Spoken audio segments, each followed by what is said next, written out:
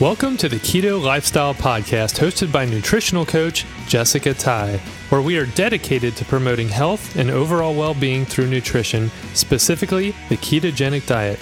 We will provide you with all the latest science in nutrition, interviews with experts in the health and wellness field, and answer all your burning questions so you can find optimal health. This podcast is not intended to be used as medical advice and is to be used for informational purposes only. Please contact your doctor with any and all medical questions. Now here's Jessica. Hello, guys, and welcome to episode number 90 of the Keto Lifestyle Podcast. This is your host, Jessica Tai, nutritional therapy practitioner. And as always, I am so happy to be here with you guys again this week. I really am. I'm really happy to be here. Last week, I was traveling. The week before last, I was traveling. And oh my goodness, does it feel good to just be at home? So it's been a little bit of a crazy week. This feels a little strange. Everything's kind of off, like when you're traveling and then you get back and you're trying to catch up, whether that's on work or your household stuff or like whatever. I feel like, I can't believe I got all the laundry done, which I'm like shocked that it's done. But just like that kind of thing. And then just catching up on, you got to go to the grocery store and you just got to, pay bills and then with running a business, trying to get caught up on all of that stuff. And I have a lot of interviews into this next week because my kids start going back to school over the next 2 weeks. And they're actually in 2 different school systems this year. So school districts. So it's a little bit strange. So some of them, or one of them starts the week earlier than the others. And so we start all the, back to school stuff, and we got to go school supply shopping and school clothes shopping. And it's just all this craziness. So this week, it just feels weird. It feels weird to be back. And then all of my normal schedules kind of up in the air. So it's just a little bit strange, but I am very happy to be back on schedule with this podcast recording and get this out there. So that's really super great. And before we get into, I have this great interview for you guys today that I think you're really going to enjoy. I met this person. Her name is Jessica Reynolds on the low carb cruise just this past spring, summer. And she's really awesome. She is an expert in disordered eating and behavioral modifications around that, and has experience herself in this, having lived with eating disorders for many years of her life. And it's just really, she's really good at understanding these things and kind of being able to put names to it, that sometimes when you're in the midst of that, you can't really understand what's going on or figure it out, and you don't really know how to get out of it. I love that she's bringing attention to this so that you can feel like you're not alone. And like, one of the things that she says is she talks about how disgusting it makes you feel to have an eating disorder. And as someone who has had disordered eating in the past, and to be honest, I still think I have disordered eating. Sometimes I feel like I'll never fully be cured if there is such a thing. I know she has been, I'm trying to think of the sober. She uses the word sobriety for it. I know she's been sober for, I think, 3.5 years, she says, and that's much longer than I have been sober. So, even since becoming ketogenic, I've still relapsed into kind of binge eating. And I think binge eating looks different for everybody. And so, it could be on different types of foods or in different ways, and maybe it manifests differently, and there's that type of thing. But, keto has definitely helped me in so many ways, including the ability to manage that, I guess is the best way to put it. But definitely has not erased it completely for me. So I definitely know that she has done a lot more research and education into the behavioral side of that, and kind of figuring that part out. So, I think that is probably the area that I need to be focused on for myself. I know that there can sometimes be a lot of emotional scarring from your past and healing that needs to happen before you're able to kind of overcome some of those things. And so anyway, I think this is going to be a really great episode for so many of my listeners. And whether it's you that is suffering from these types of issues, or maybe you know someone that is, this is just really good knowledge to have. She's got a lot of insight into this, having suffered from these things herself. She's really able to really talk about it in depth and help you to kind of understand a little bit more about it. So it is going to be an episode that will help a lot of people. So I'm very excited about it. Before I get into the episode, I have to talk about some stuff that is not going to be as helpful in this type of area for everyone, maybe. But my keto classes, I want to really quickly wrap up just because I want to put it out there so that somebody doesn't miss out if they were still planning to do this. So really quickly, tomorrow night is our last, it's week 7 and it's the final week, and it is a live Q&A week. So this course is 6 weeks long with a bonus 7th week Q&A, which is only part of this first class that I was offering. So we've already done the first 6 weeks, but if you have registered and not paid yet, we've gotten a lot of registrations that have just not sent their payment. So they're not actually registered for the class until you actually make that step of paying. If you have sent that in already and you just haven't paid for it, or if this is the first you're hearing about it and you're like, oh my gosh, I didn't know that you had a keto class. It's called Understanding and Optimizing Keto. If you're interested in taking the class and you haven't yet registered, there's still time to do that. But know that registration is ending tonight at midnight. So that is Tuesday, August 6th, 2019 at midnight Eastern Standard Time tonight. Registration will be closed. So even if you send me payment, if it comes in after midnight tonight, I will have to return that payment and you will not be permitted to take the class at this time. So I have to do that because I have got to get this wrapped up. I don't want to be doing bookkeeping tomorrow on this and trying to make sure that I have everybody accounted for. I have like this nightmare of a bunch of people sending in payment and me trying to get all of them added to the class list before our live class tomorrow. So in order to help me not have to get a bunch of them coming in tomorrow and doing that right before we have the class, I'm cutting that off at midnight tonight.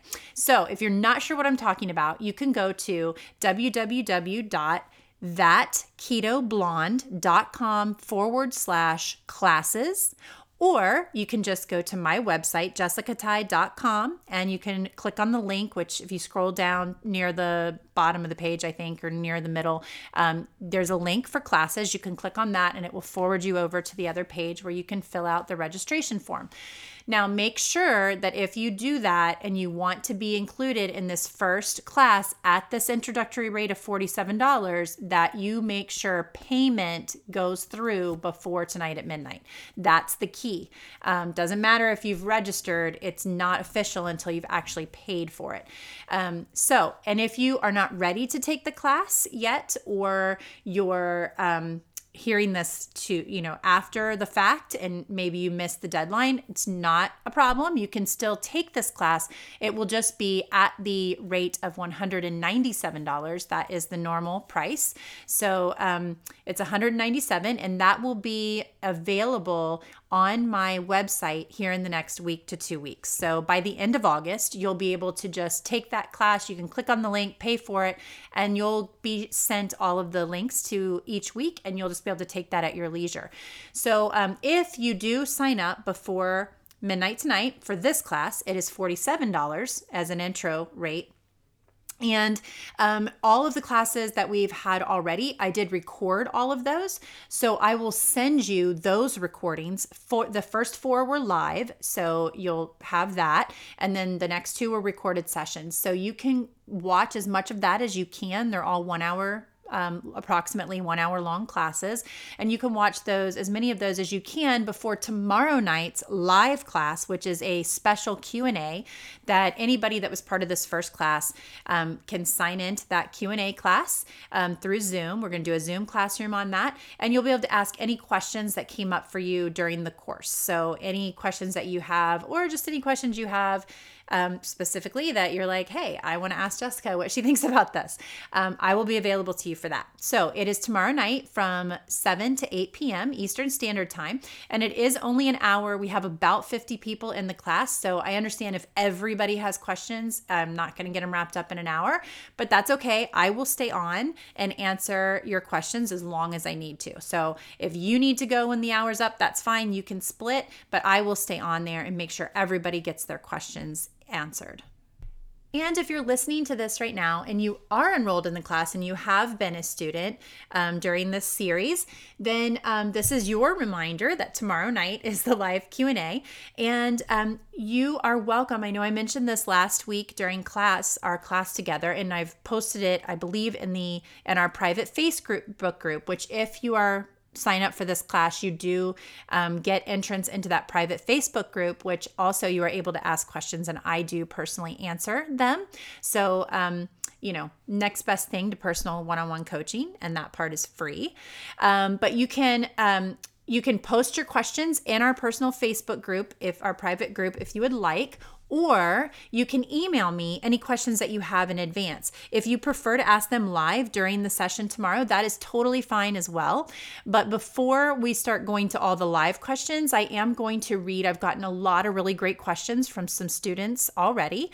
And so I'm going to go over those first. And the reason why is I feel like that'll answer probably a lot of questions other people are thinking. Many of the questions I've gotten are questions I've gotten in the past numerous times. So, I know these are a lot of things that people think about pretty frequently in these types of settings. So I'll answer all of those first, and then we'll go to the live questions. So if you are a person that is in like a hurry tomorrow and you only have so much time to get these questions answered, then you can feel free to send them in to me and know that those will be read and answered in the beginning. And if not, and you'd rather just shoot off the hip tomorrow, that is perfectly fine as well. Then I will get to those as soon as we wrap up the recorded ones. Okay, so I think that is everything I need to talk about with the class tomorrow. Sorry to take some time at the beginning to talk about that, but I want to make sure I get that out of the way. I hate to think that anybody who wanted to be part of this class and wanted to be part of it at that rate could potentially miss it and then be like, what do you mean it's $150 more? That's just the way it's going to be. I'm going to record basically this entire series again, and then I have to pay somebody to put all of those together and put them on my website and pay for the email service to get them to you and all this crazy stuff. So my cost goes up substantially for the series now that I've kind of gone through my beta session, which is what this last 6 weeks has been. So I am very grateful to all of you who have joined the class and signed up and been part of it. It's been a wonderful learning experience for me, and I've really enjoyed my time with you guys going through this. So it's been super. All right. And also want to mention that this particular podcast episode is a normal podcast at the moment, but I recorded this with Jessica through YouTube. Not through YouTube, but through Zoom. So we also have a video version of this podcast. Now it's not available yet. I'm having it mixed and put together that it will be available on YouTube. But keep an eye out. If you don't already follow me on YouTube, go there, follow my page, because I'm going to start putting out most of the podcast episodes are also going to be on YouTube going forward. So this is one that will be. So just want to make sure you guys know that, so you can check that out and make sure you don't miss any of these episodes that go on there. So find me on there and subscribe to the channel, and you'll get notified every time a new video is put on. So let me introduce Jessica before we get to the interview. Jessica Reynolds is a ketogenic lifestyle coach who is certified in holistic nutrition and cognitive behavioral therapy for eating disorders. She struggled with bulimia, anorexia, and compulsive eating for 31 years before discovering keto. She has now been in recovery for over 3.5 years and spends most of her time pursuing her passion to spread the word that there is hope, healing, and recovery from eating disorders by just eating real food. She also lost 135 pounds, got off meds for depression, anxiety, bladder disease, and migraines by eating a well-formulated ketogenic diet. Jessica's story has been featured in First for Women and Women's World magazines, and she has written articles for KetoEvangelist.com and Ketogenic.com. She was a speaker on Jimmy Moore's 12th annual Low Carb Cruise, which is where I got to meet her, and at KetoCon 2019. She will also be presenting on the fall Keto 101 cruise along with her daughter, Super Keto Clara. You can follow her on Facebook or Instagram at Coach Jessica, and that's Jessica with a Y, so it's JESSYCA, and learn more about her coaching at ketoevangelistcoaching.com/Jessica-Reynolds. And I will put all of that, all the links to that in the show notes. And so don't worry if you didn't have a pen and paper and didn't write that down. I'll make sure to get that in the show notes for you. So without any further ado, let's get to the interview with Jessica Reynolds. All right. So welcome, Jessica Reynolds, to the Keto Lifestyle Podcast. How are you, Jessica? I'm good. Thank you so much for having me on. It's so good to see you again. Yeah, great to see you too. I was excited to have you on and get to talk to you again after meeting you for the first time on the keto, low carb cruise. Sorry, it's actually called Low Carb Cruise.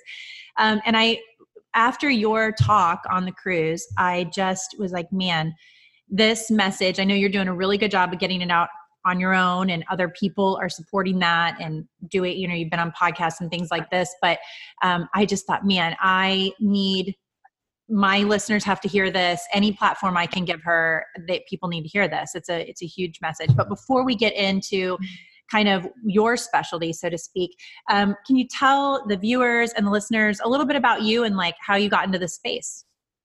Yeah, definitely something I never expected to be in. Never thought I would be the voice of keto for mental health and for eating disorders, but I think that it's so important that that group of people who struggle with both those things, understand that there's hope and there's a way to treat their illness that they probably haven't considered.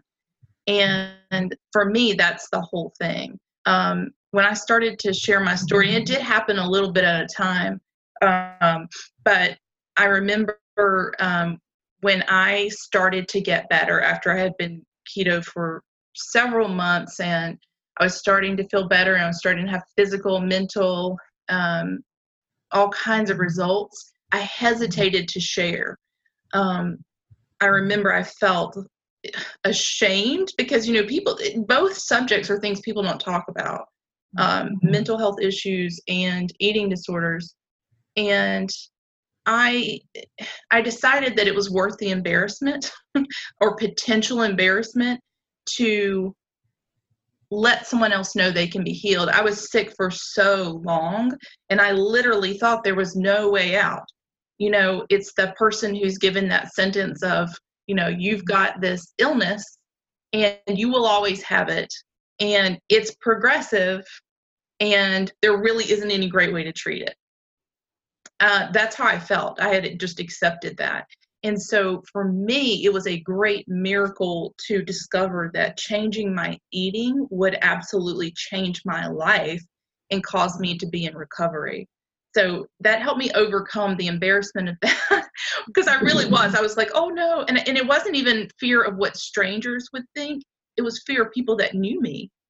People who for me, they probably thought I had it all together during certain times of my life, because I tended to retreat from the world when I didn't have it all together. I only exposed the version of me that I found acceptable. And so it was terrifying to hit post on that first post where I knew that people that I knew would see it, and then they would know me, the real me, the messed up, the disordered me. But I did it, and instead of it being a nightmare, it felt like a huge relief. I think a lot of people who have eating disorders and a lot of people who have mental health issues, we hide that because we're ashamed. And so we always kind of feel like a fraud. We know that other people don't think the way we do or act the way we do about food and other things. And so we tend to try to fit in. We tend to even overcompensate and be a big personality. And then you go home and you're exhausted, and then you give in and you indulge in your illness. So it's more of a shock sometimes when people who are outgoing or who have been successful or who everybody knows or thinks is happy comes out and tells the story. But yeah, that's really, it happened that way. And every opportunity I've been given to share the story has just been a divine appointment for me. Mm-hmm. It gets noticed by people who need to hear it and people who want to share it with people who need to hear it. I've never really sought to put it out there, but I'm so grateful that I've had these chances to. Mm-hmm. And I'm a little over 3.5 years in recovery from bulimia, anorexia, compulsive overeating. I am off meds for depression, anxiety, mood disorder, insomnia, bladder disease, and migraine. I was taking about 17 pills a day before I started the ketogenic lifestyle. So it isn't just one thing, it's everything. Wow, that's amazing. So one of the things I want to go back to really quick is you had mentioned that you had mentioned the shame that comes with coming out about this, and that you don't have it all together. And I think that's a huge point. I definitely can align with that and understand that personally. But I wonder if sometimes it's like you were saying that you didn't want people to know that maybe you act like you're happy, you overcompensate, and then you knew that if you came out, then they would think that you weren't happy, or they would know that you weren't happy. And I think that I definitely resonates with me. And I think it's also the feeling of, if you come out, maybe you are happy in your life and you just have this thing that you feel like is out of control, and you feel like, if I expose this and people know that I have this disordered eating, then they're going to think that everything else in my life is a mess and that I'm not happy and I don't have, where maybe you are, but it's just that one thing that you can't get under control, and it makes you feel like you're out of control. Did you feel that way? Well, I think that for me, it eroded into the place where my whole life was out of control. So I had incredible opportunities with my work life, with my career. I worked for a company that valued me and constantly promoted me and moved me around, and I got to teach and coach and train and be an influencer there. But behind closed doors, and I love that. I was not miserable when I was on the job, but I was traveling, and behind closed doors, I was binging like crazy and purging or taking laxatives or starving. And I know that would have been such a great shock to them. So I felt constantly conflicted about who I really was. And I think keeping up that sort of role, even though it really was part of me, it was keeping up that duplicitous thing that really did wear me out. And over time, my whole life did become a wreck. So for some time, I was struggling with the eating disorder. I was struggling with mental illness, but it was mine. It was a separate box. And after not getting well, I mean, we're talking about 31 years of bulimia and being able to function with it and hide it. And then it literally got to the point, it's progressive. It got to the point where my life was a disaster. I even withdrew from social media. I left my job, got off social media. I was at a place where I was just existing. I was not participating in life. The only thing I did do was eat. And I didn't leave the house. And I share that because there are people that struggle with all different kinds of things. But I got to the point where I felt I was completely unacceptable to go outside. I was actually diagnosed at that time with agoraphobia, which is not fear of being around people. It's fear of going outside into the world. And I would go months and months and months. So I really did at one time it was a secret, and I didn't want to share that I had a flaw, or I didn't want to share that. I felt like it would make people think less of me, and they would see me in a different light. And I knew I was really good at what I did, and I didn't want that to be, influence the way they thought of me. So I kept it a secret then. But by the time I actually just crashed and burned and withdrew from life, my life truly was in every area a wreck. So I guess like I said, it's progressive. Eating disorders they always get worse if you don't find some freedom or stay in treatment. So what was it? Where was the moment for you when you were like, this is it? Where was your rock bottom? What was it that you knew something had to change? Well, I talk about food sobriety.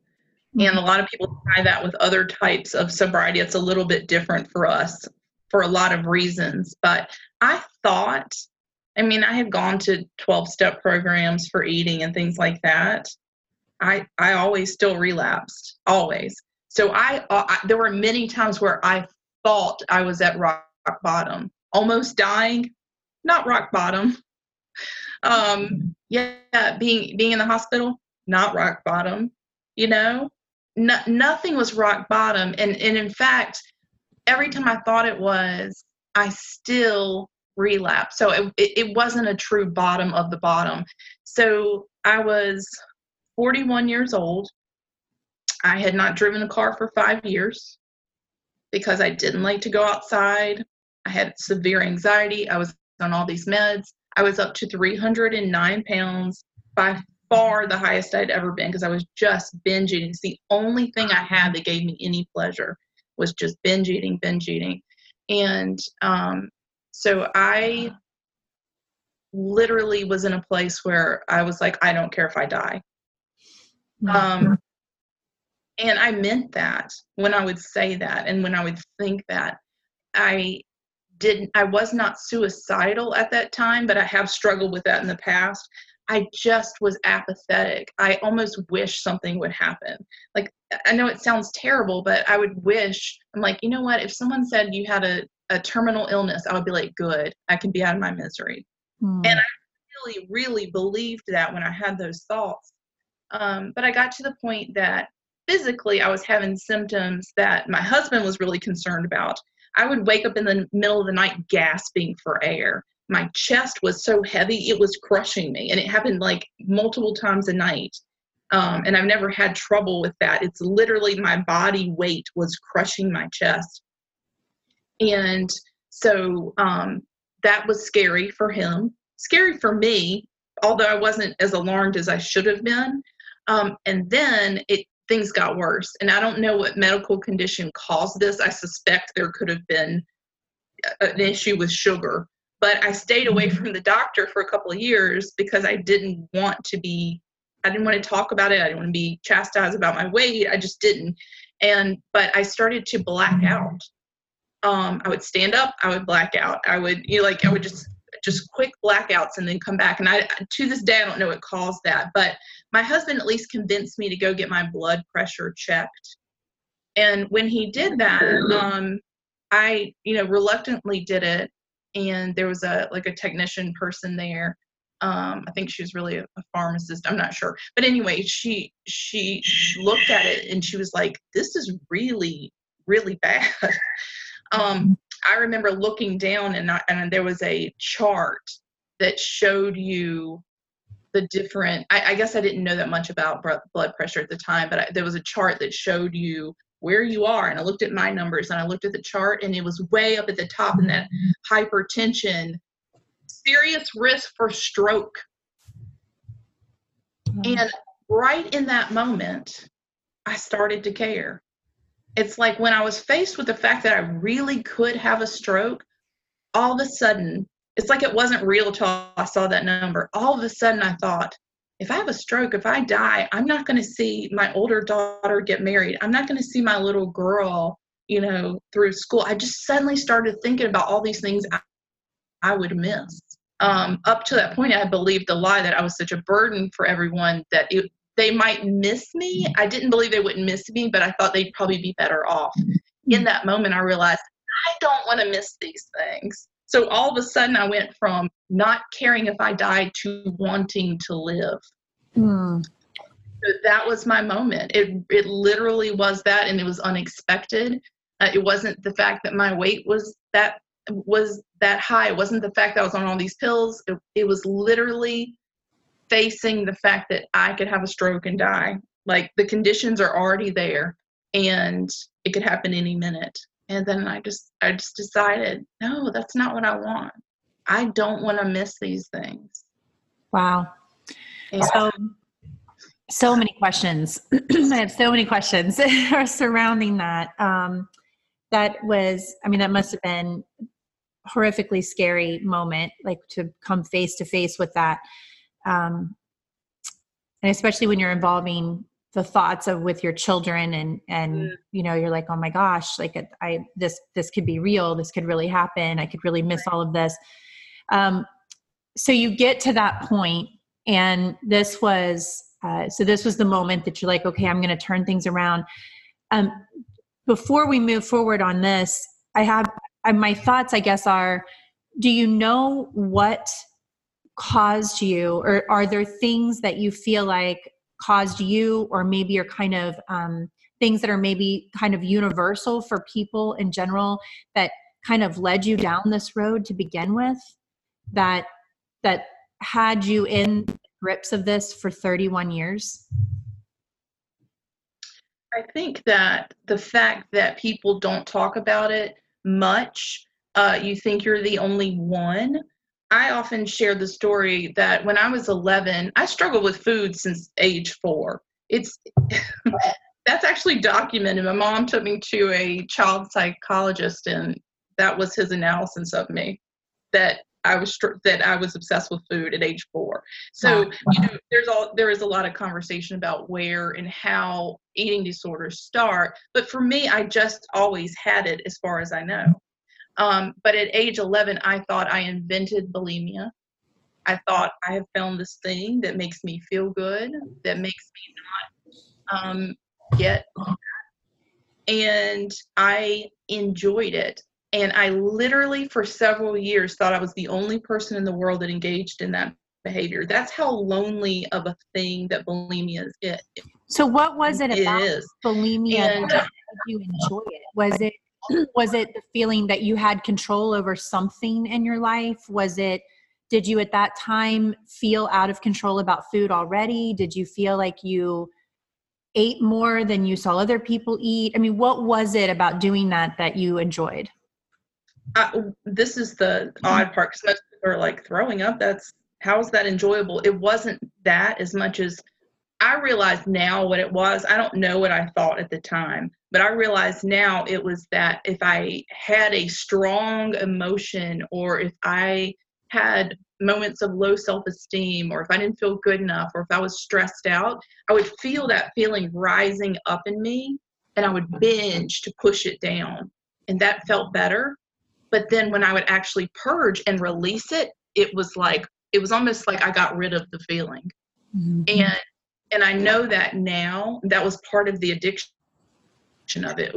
It became less about like how my body looked or anything like that, and more about the relief that I felt to release an emotion that I had. It's like it's rising up, and then I push it down, and then it's released, and I got relief for a little while from what I felt. And I think that part of it, that psychological addiction, was stronger than the physical addiction to doing it. Mm-hmm. And I think that's one thing people don't realize much. They think it's about how you feel about your body. Mm-hmm. But it's not. There's a psychological addiction. But even when I was found out and my parents tried to find me help, there weren't places for eating disorders for many, many years. There weren't people that specialized in it. There weren't people that talked about it. I never heard of anybody else that had one except for Karen Carpenter. And she's like the first person anybody heard of that had anorexia.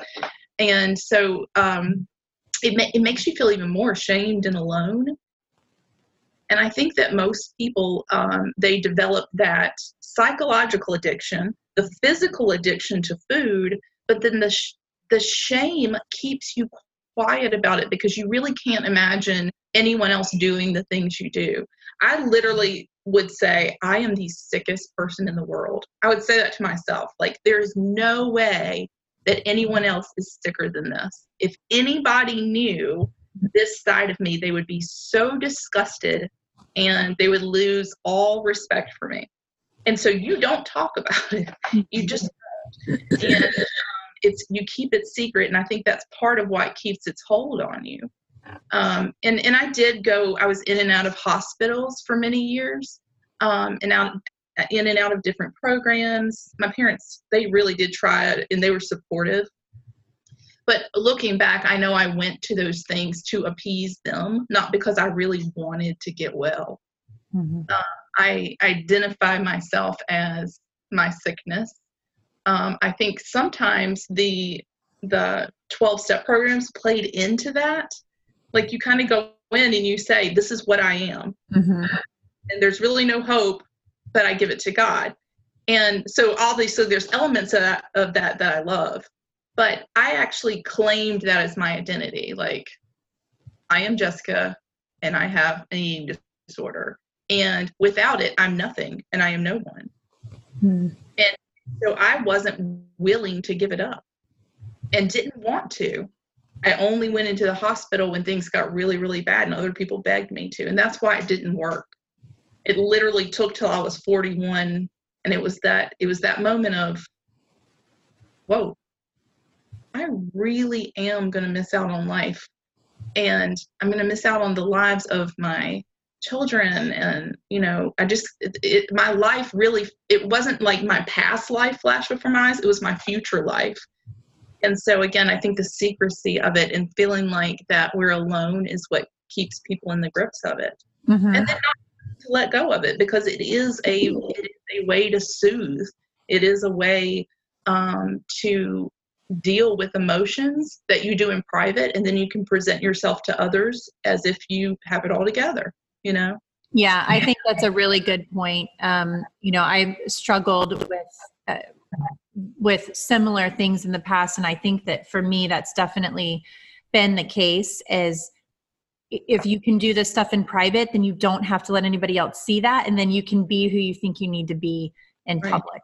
Or who you think people need you to be. Yes, exactly. That's right. Like, that's a great way to put it. That's exactly right. And I think that, I had another thought when you were talking that I should be writing this down. I'm trying to write it down, but I'm so interested in what you're saying that I keep forgetting to write things down. But okay, so you get to this point. What is it about keto, or how did you hear about keto? Like, how did that come into play? How did that seem to be the answer for you? Right. It wasn't like someone came to me and said, guess what? A ketogenic diet can help with your eating disorder. Right. Nobody was saying that. And I know keto is big right now and the message is spreading that it helps with lots of different things, but I never heard of that. And I never heard anyone say it. I'm not sure that they did. I didn't understand that changing my food in this way would also put me in recovery. So I started not knowing. I started it because I knew that in the past I had done low carb diets and lost weight. With my anorexia, bulimia, compulsive overeating, I had been 115 at one point, and then I was up to 309. So I had these huge swings, and I had really done every diet. Wow. And so I had done Atkins like in the late 90s, early 2000s. Mike and I were fairly successful with that. I remember I lost 80 pounds and we stuck with it for a long time, but I still binged and purged. And so I assumed that starting this low carb diet, I didn't really understand what was different about keto. I assumed that it would be similar, that I would get the weight off, but I would continue to have my eating disorder. After all, I thought it was me.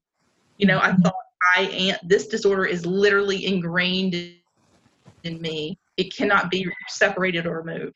And so what was interesting was, so I started, and like I said, I had been off of social media. My husband was looking at pages for me to have support in low carb living, and Ketogenic Success came up. That's Brian's page, who I now work for.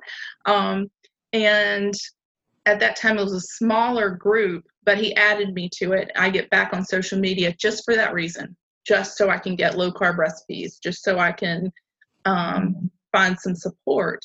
And so I kind of focused in on that group.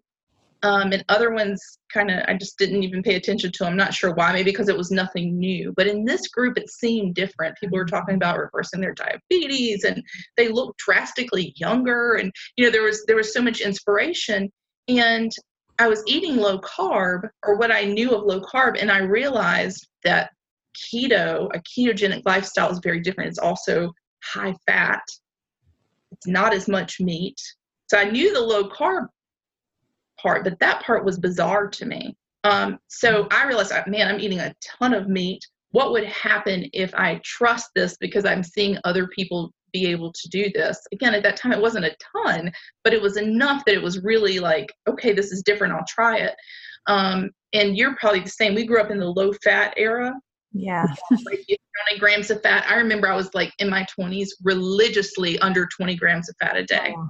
Which, thinking about the mental illnesses that I had at that time and struggle with, it's no wonder my brain was like fat starved. Oh, I often think back about that, and I'm like, I am actually very grateful and blessed that way worse things didn't happen to me. Exactly. Because your brain being fat starved, I didn't know that at the time, and I didn't know it even when I started keto. But that was a huge part of what played into all of the other issues I had, the anxiety, depression, mood disorder, insomnia, all of it was about my brain. I had also been a vegetarian in the past, and I did a ton of like the soy products, the Morningstar Farms and all that. And I think about like how those things now, I know it affects your hormones.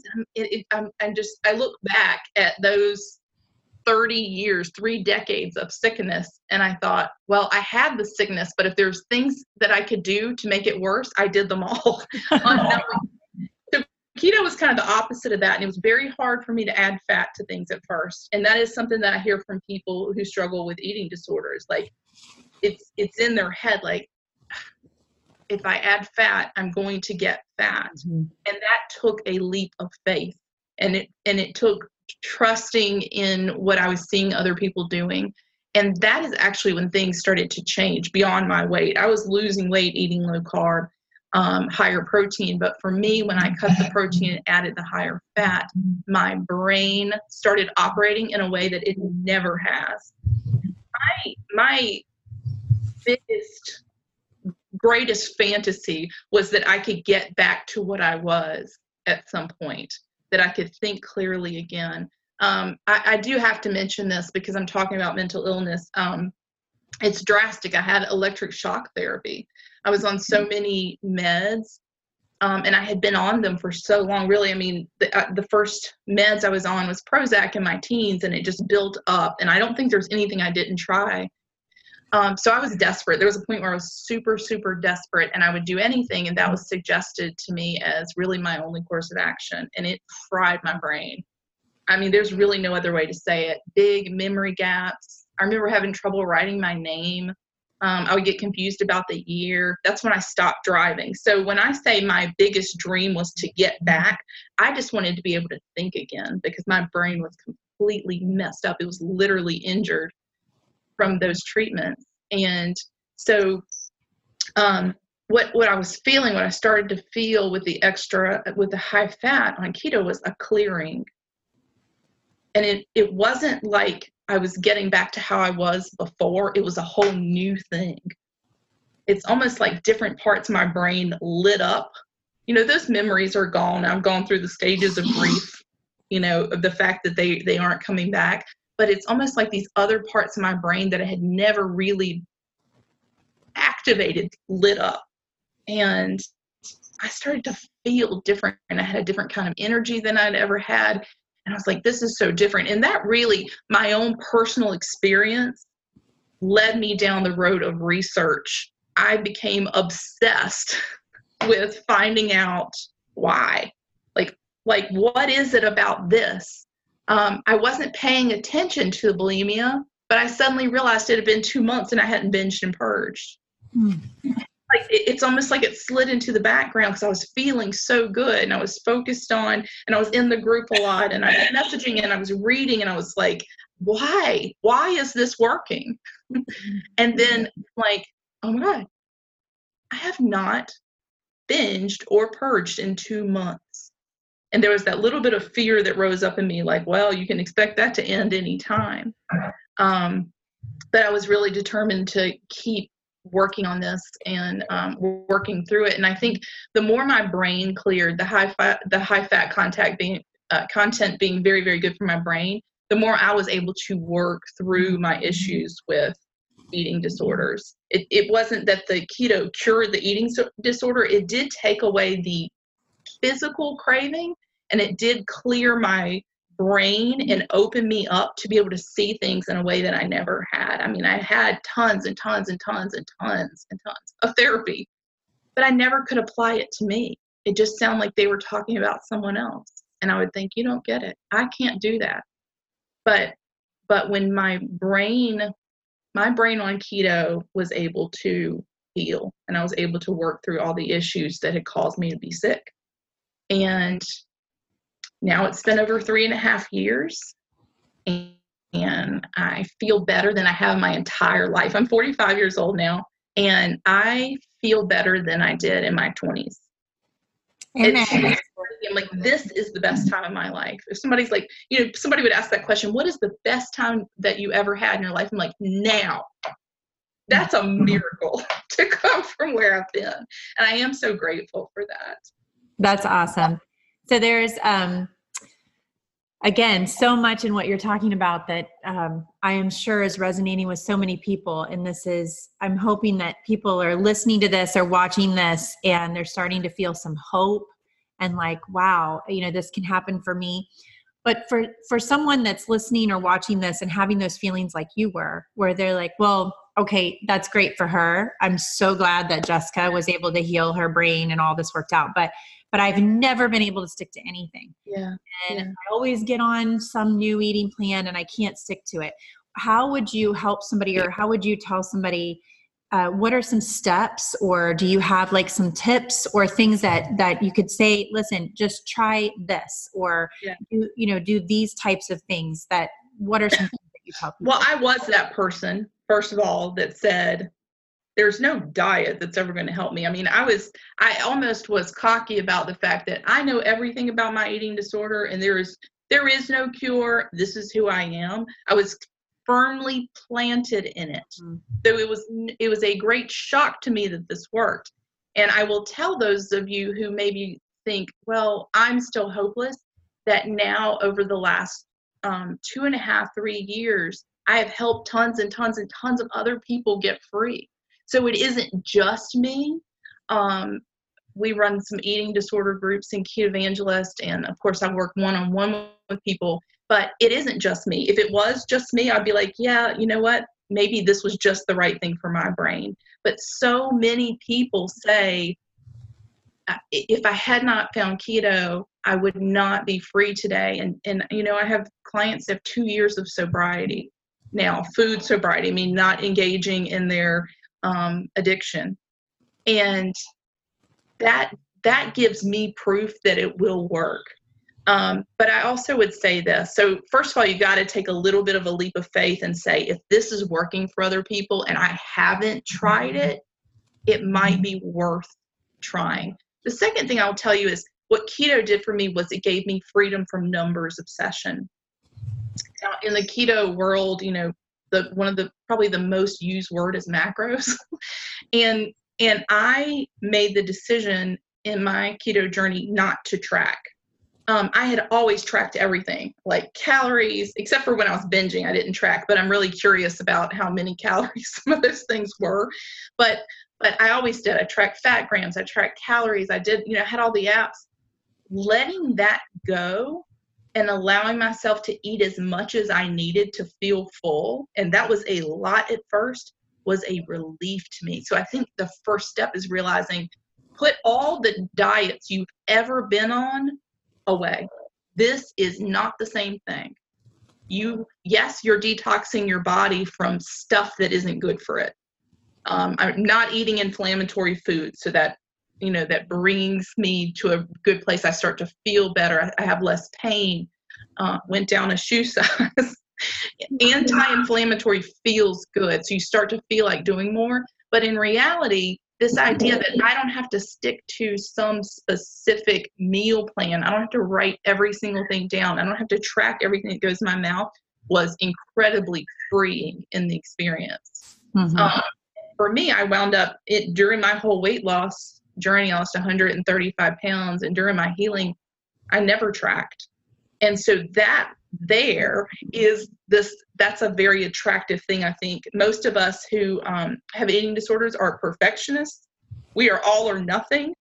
And so if we're tracking and we realize we went over in one thing, we're like, well, forget it. And we just do whatever we want to. Right. And you just throw that whole day, that whole week, whatever it is. Tomorrow. Exactly. Yes. Exactly. And so it kind of frees you from that perfectionism, because you're like, as long as I'm eating these things and not these things, I'm going to get better. That's such a great way to look at it, Jessica, because I think a lot of people, and I do typically when I work with people, I will have them track for some amount of time just to learn what's in their food, but I never have them start by tracking.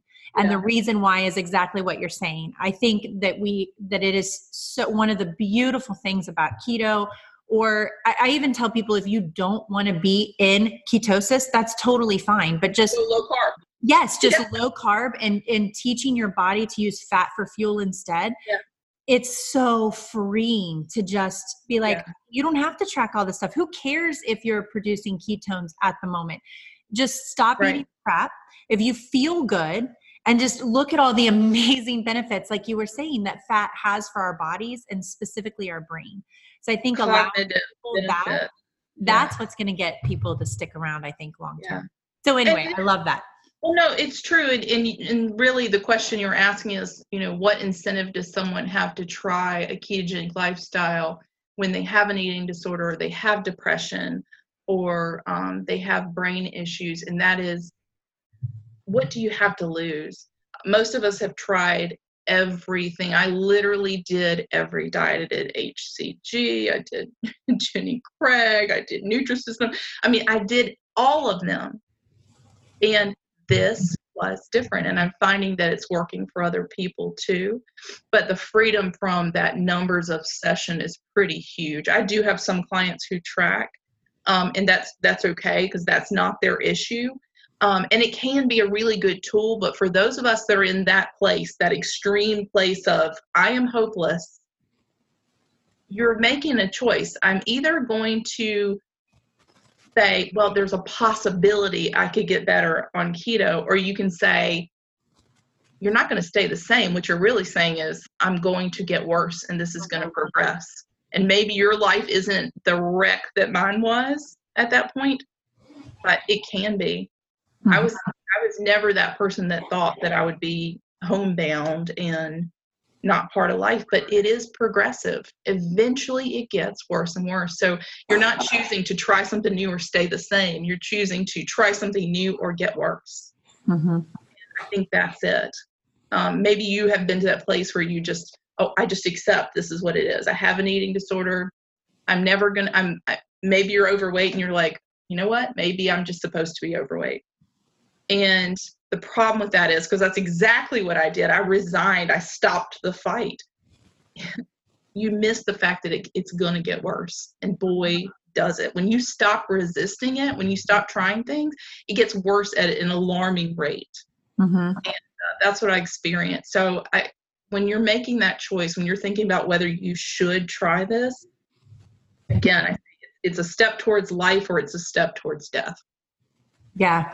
And I often will tell kind of what I'll go over with clients is figuring out what your why is. Like, why are you doing this? Like you had some very big moments or a big moment where you were like, my children are my why. I mean, this is, and not only the children, but the fact that you don't want to miss this. Like, you really became your why. Like, I am the why. Like, I want to live. I want to experience life. I want to experience my children.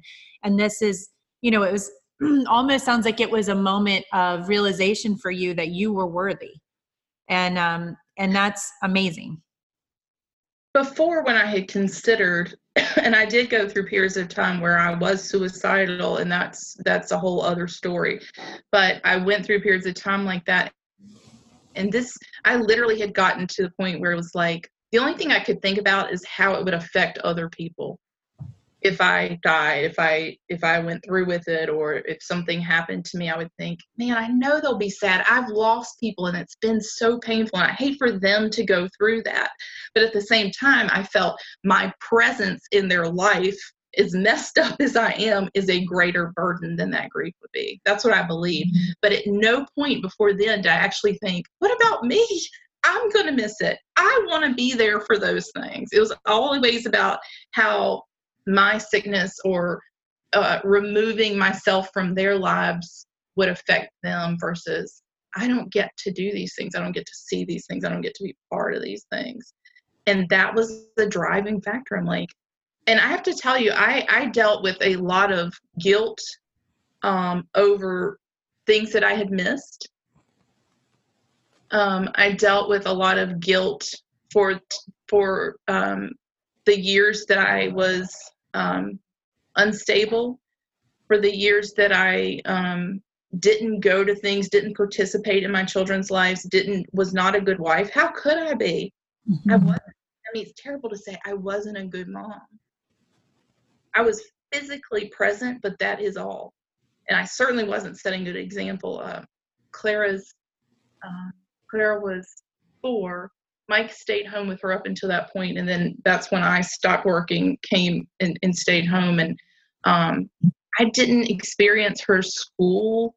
I didn't experience her teachers. Like, he was the one that took care of everything. People didn't know me. If they saw me, they wouldn't know I was her mother. My older daughter, of course, she's in her 20s, so I experienced the guilt of knowing that she saw so many disordered things. I can remember her coming to visit me in the eating disorders hospital and stuff, and like breaks my heart. But I have such a terrific therapist. And he told me this, because I know that shame and guilt can drive you back to your illness. It really can. It can be a reason that you relapse. And I was struggling. And he said to me, is there any way to undo those years? And I was like, no, of course not. It doesn't take away the guilt, though. And he said, what would take away the guilt? I didn't know. He said, how about if you replace every single bad day, every disordered, dysfunctional, bad mom, bad wife day with an awesome new you day? And that was like this huge light bulb for me. So I'm like, okay, so how many years of Clara's life was I sick? All right, when I get to this many years sober, I'm going to have that many days, and that's what she's going to remember. Yeah. My older daughter, for 20 some years, that's going to take a lot of time, but I'm going to get there. I'm never giving up. But I think for her, what she gets to see is the comeback story of her lifetime. And I know that for her, that she will apply that to her life and understand that it's never too late and you're never too bad to get better. So I have the opportunity that inspires me. I can replace all the dysfunctional, disordered days with days that are healthy and healed. And that gave me drive, and it helped me just get rid of the guilt. Because guilt keeps you sucked in and you feel like, well, there's nothing I can do. I can't undo it. But in a way I can replace those days. Here's an amazing day in place of this terrible day that you experienced. That is I love that. That is such a beautiful way to look at it. And for any of us, whether it's people are watching this and maybe they don't have an eating disorder, but they just have a history of, just diet after diet after diet and feeling like their life will be better. They can start living when they, right. Like when I get to that weight, when I get to that, whatever the benchmark is, then things will be good. And then it's almost like you're just like all those days, you're just waiting to live, like just waiting to be you. I think a bigger issue with that is, and I see this happen with clients, people with eating disorders and who don't, they think when they hit this number, this specific thing, that's when they'll start to feel good. That's when they'll start to feel worthy. That's when their self-esteem will be better. And I can tell you, having gone through bouts with anorexia, it's a lot like that. You think, I'm going to get to this number, and then I'll think I look thin enough. Mm-hmm. Then I'll be good enough. Then I'll be small enough. And then you get to that number, and you're like, what was I thinking? I'm not good enough. I still need this much. I still need to go. And I think that's what happens. People do get to their goal weight sometimes on a ketogenic diet, and they're like, now what? Maintenance is boring. Mm-hmm. So what I try to help people with transitioning is, what do you focus on next? You can take the lessons that you learned from overcoming your eating disorder and losing the weight and apply them to every single area of your life. So if the lesson is, no matter how long I identified as I am bulimic, it's who I am, I can change. So that means no matter how I've reacted to circumstances, I can change. No matter what my work ethic has been, I can change. No matter what my disposition is, if it doesn't serve me well today where I am, I can change. And I think that's what keeps me excited. At some point you hit your goal and you're like, okay, now what?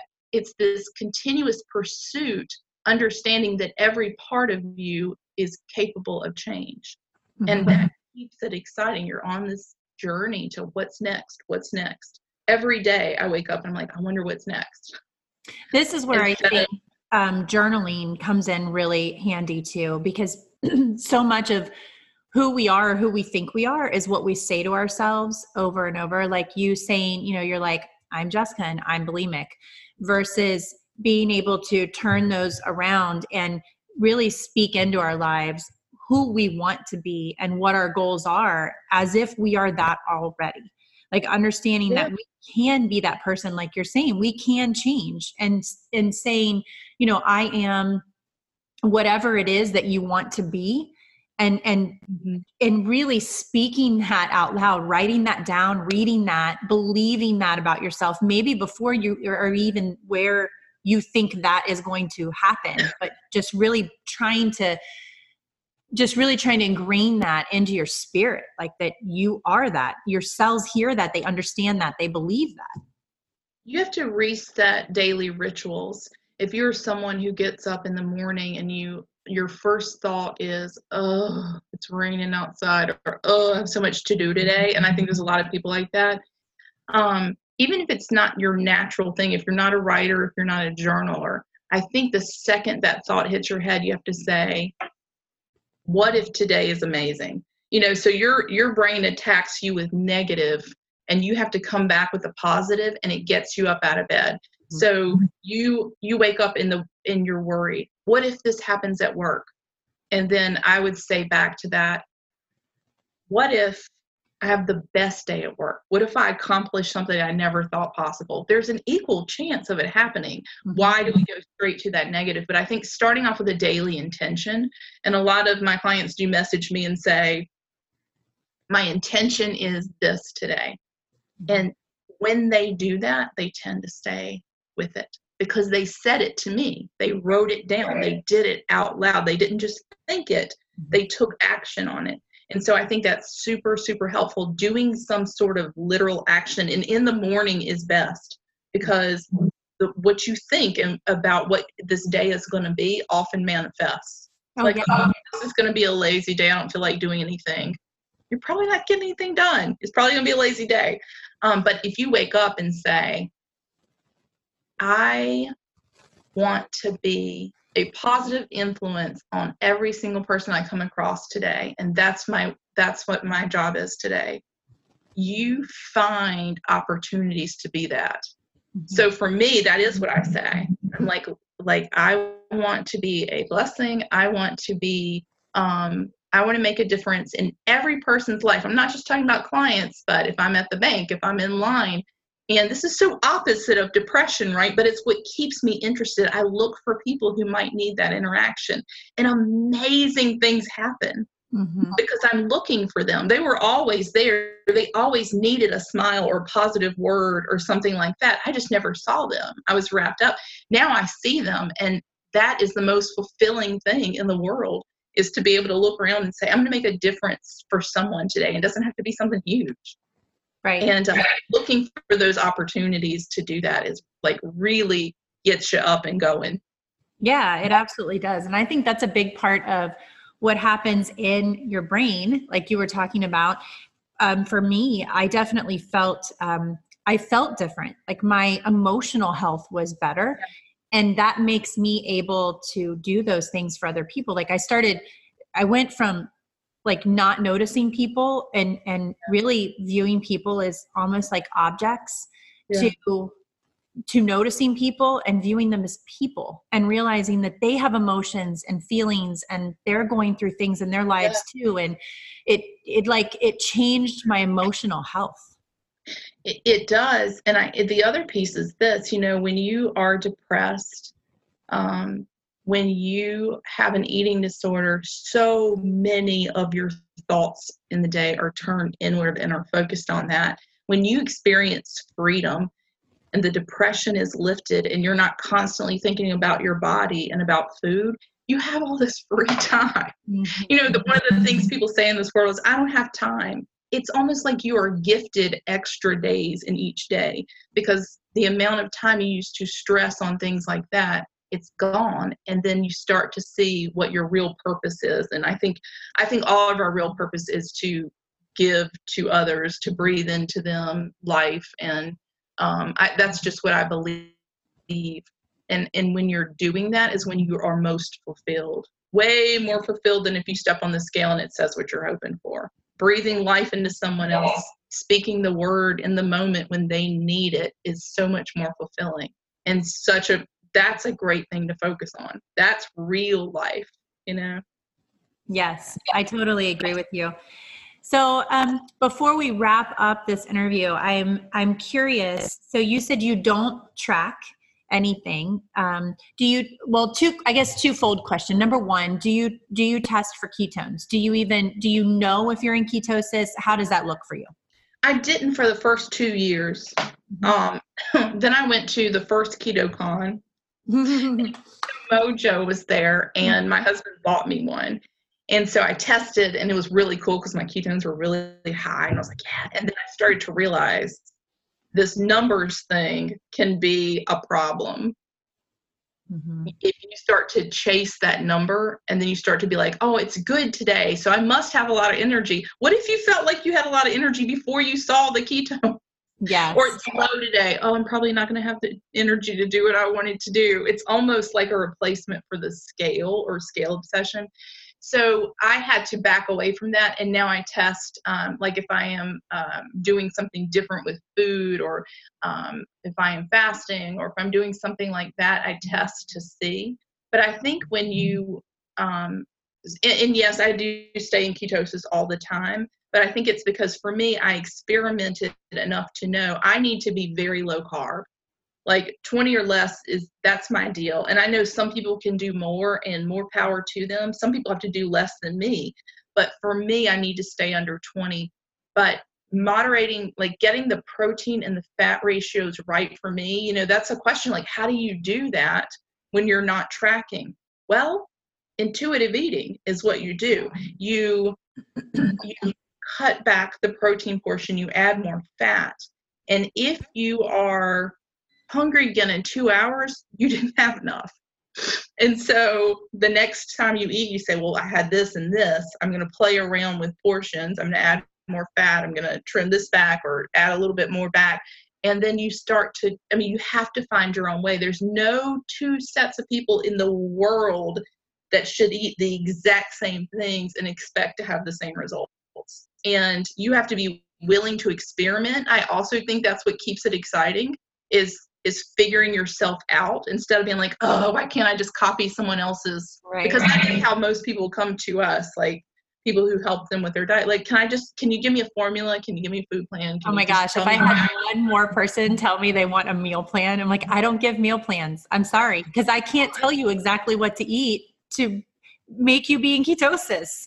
Well, and honestly, like, even if you did say, well, here's a food plan, because there are people that do that. Mm-hmm. And I'm like, that means nothing. You might have results with that. You might not.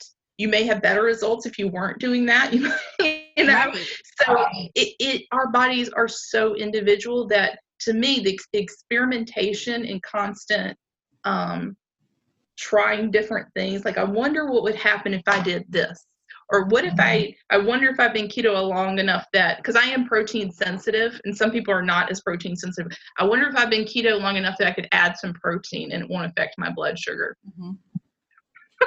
For me, no. Or if I did, you know, for me, if I eat less fat, I can tell I get a little foggy. So that's just me. But then I have clients that are like a 1-1 ratio. They eat fat and protein equally. And that works for them. It just doesn't work for me. I highly encourage just experimentation. Right. And I also think it's good to realize that what you're eating now, that may not be what you're able to eat next week or next month or next year. So if you are relying on the expert out there to give you a meal plan, and that's the only way you know how to eat, what's going to happen when that meal plan no longer works and things start shifting and you're like, oh my gosh, what am I supposed to do? Like, I got to find somebody to make me a new meal plan.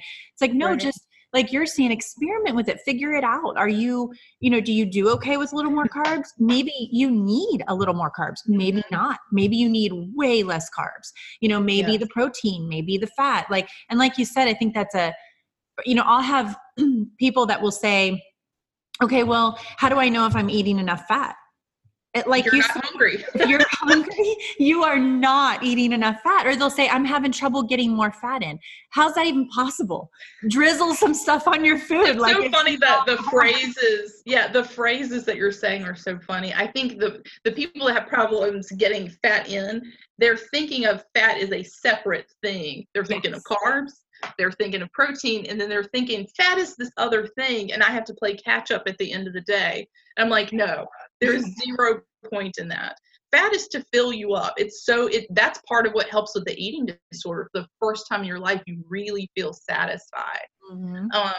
And so you have to say, for every time I have a carbohydrate, for every time I have some protein, I say, how can I make these things vehicles for fat?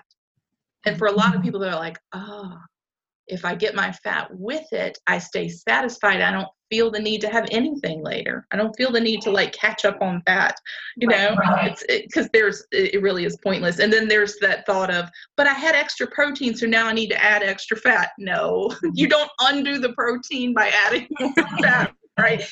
Like your ratios don't matter because you could balance them out just by overeating. Right.